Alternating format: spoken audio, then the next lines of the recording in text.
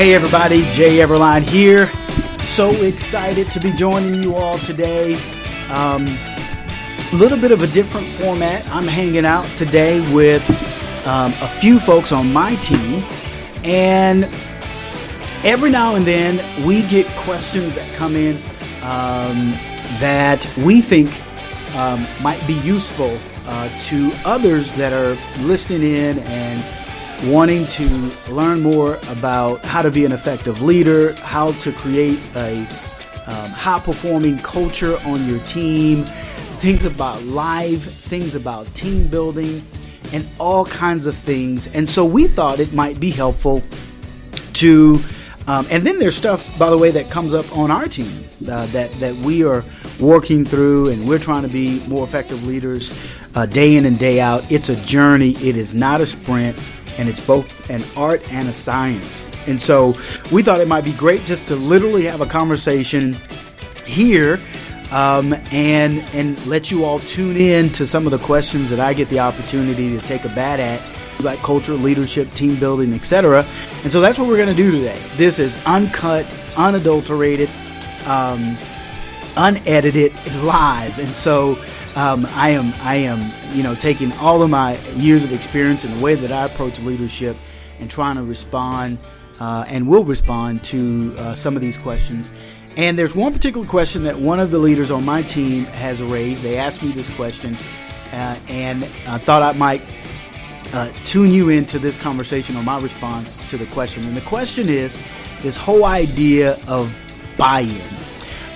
So there's a situation that the leader on my team is having with a particular individual who they need to perform in a certain way. They need them to, they've got a project that's underway, and they just don't feel like the individual, in their terms, is bought in to getting the results on this project that needs to take place. And so they asked me the question, how do I get this individual to buy in? And so I'm going to answer that question today. Maybe some of you have a similar situation or a situation that begs the same question, and you get an opportunity to hear what my thoughts are on that. And so here's basic response to that question. I don't believe in buy-in. I do not believe in this whole idea of getting people to buy in. So there's a whole lot there, and I'm going to try my best to unpack that in the next 5 to 10 minutes.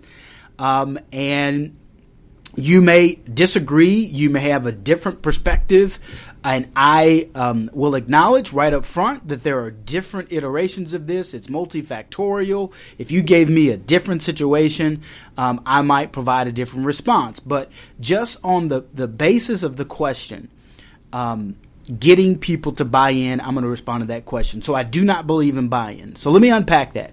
So there are different situations that come into play. First of all, you may be an individual who's just now entering a team as the leader, in which case you did not necessarily hire or bring on board all the people on your team. In other situations, you have been on the team and you did hire a good portion of those that are on your team today. Well, in either case, there, in my mind, whenever we ask the question, how do I get people to buy in, there are two reasons. I'll drill it down to that while we ask that question. One of them is because, we have to ask that question because either we have failed to do one of two things. One is we have failed to clearly state the expectations of those who are on our team. We have not made it plain what it is we expect from them in terms of their performance, etc. The other thing that we may have failed to do, which is why we ended up asking the question, how do I get people to buy in, is that we have failed to hold people accountable to the things that we have made clear about how we expect people to perform. And so in a nutshell, two reasons: failed to communicate clear expectations for performance, or have failed to hold people accountable.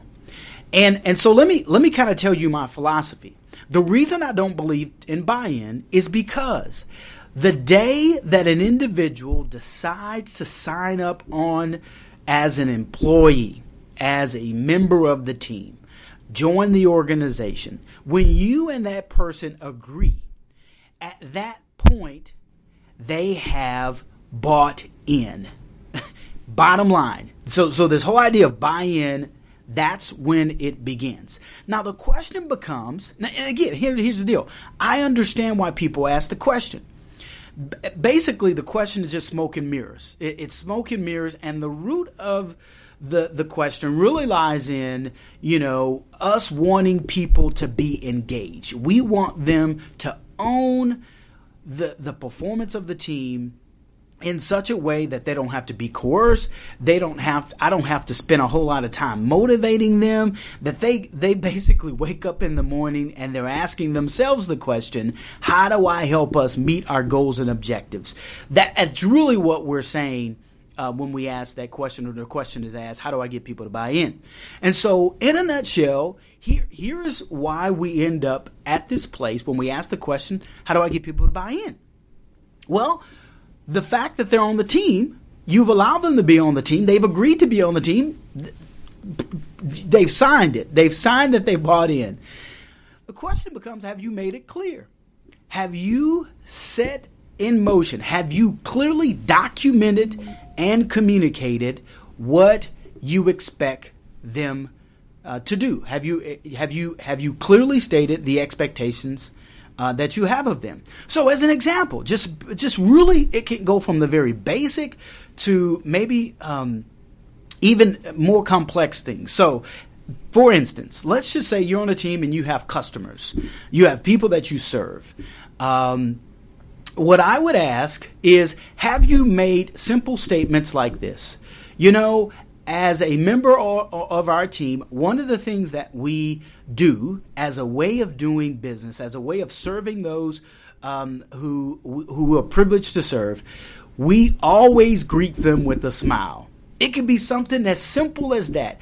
If you do not make that statement out loud, if you don't have that documented somewhere as a basic standard of behavior, as a basic expectation, then, people are run amok. They just kind of make things up as they go. Let's take that a step further. Let's just say, for example, one of the things that you expect people to do is, if they have a project, we finish projects on time. And if you cannot finish a project on time, you need to communicate that in advance. Not at the point that the deliverable should be due, but prior to that, so that we're all aware of why. Why aren't we able to meet that timeline, and what things can we put in place to get back on track to meet the actual timeline? Because why? That is the way that we go about doing business. It's a basic expectation. So first question I need you to ask yourself as a leader, have you made it clear? Have you clarified what those standards of behaviors are? And I want to encourage you, if you haven't done this, I want to encourage you to write those things down. A one-pager. Just take a sheet right now. If you haven't done it, I want you to right now turn this off and write down bullet point, 10 items at minimum that you expect from yourself and perhaps those that are on your team or those that you're leading. So that's one item. The second item, again, smoke and mirrors, is if you've clearly outlined what those expectations are. And people understand that. You've documented those things. It's been communicated to everybody on the team. Now it becomes a question of whether or not you're holding people accountable to them. If you've written those things down and people aren't, governing themselves accordingly, managing themselves according to that, then it becomes, if you don't believe that they're bought in, right, you this whole question, then are you holding them accountable to the things that you've communicated are the basic expectations? If you have failed to do that, once again, that's why you're asking the question. Because you're not taking those things that you've set out in motion and said, here's how we expect people to perform, and holding people accountable to them. That's That is critical. At the end of the day, what you permit, you promote. If you've communicated the expectations, but you're not holding people accountable to those, then guess what? They're not going to actually perform at the level you need them to perform. They're not going to be engaged. They're not going to meet the expectation. Why? Because it must not be serious enough. And so, I might have to do a part 2 of this because there's a whole lot more that I could unpack about this. I know that people may have some clarifying questions. They may have some different factors in their particular situation that we, might want to consider. I may have to answer. But at the end of the day, when you ask the question, how do I get people to buy in?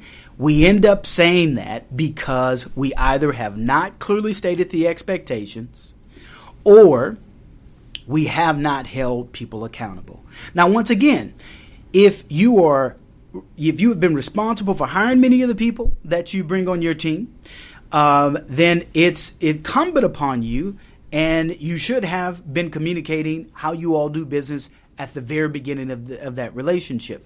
If you were new to the team and so therefore you didn't hire or bring on board all the people on your team, when you first become the new leader of that team, the question becomes, are you now reorienting people to what it is that you expect? And then after you've done that, the next question is, are you holding them accountable to that? So my philosophy is it's not about buy-in. That is not the question. The question is, are the expectations clear? And are you holding them accountable? If you have made the expectations clear and they are and you have coached them, you said, listen, we talked about this, it's not happening, et cetera, et cetera. Now it's the question of it's D-Day.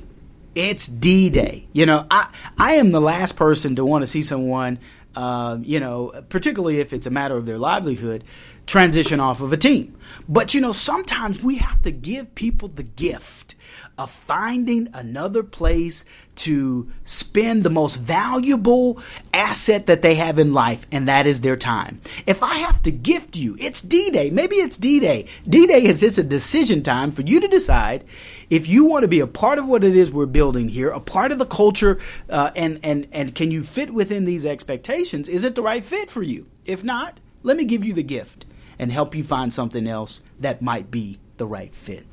And so this is my philosophy.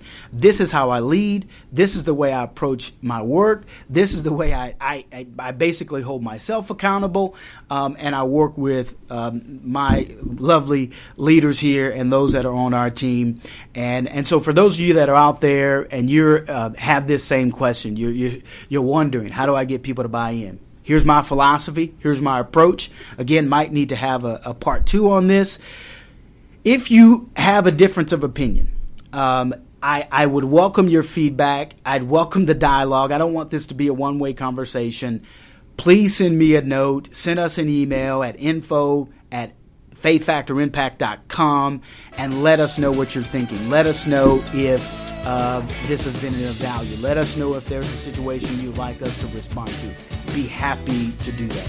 And so, folks, it's all about becoming a more effective leader. It's all about building a more effective culture. Why? Because the people we serve, the people we're privileged to serve, are counting on us to perform at a high level.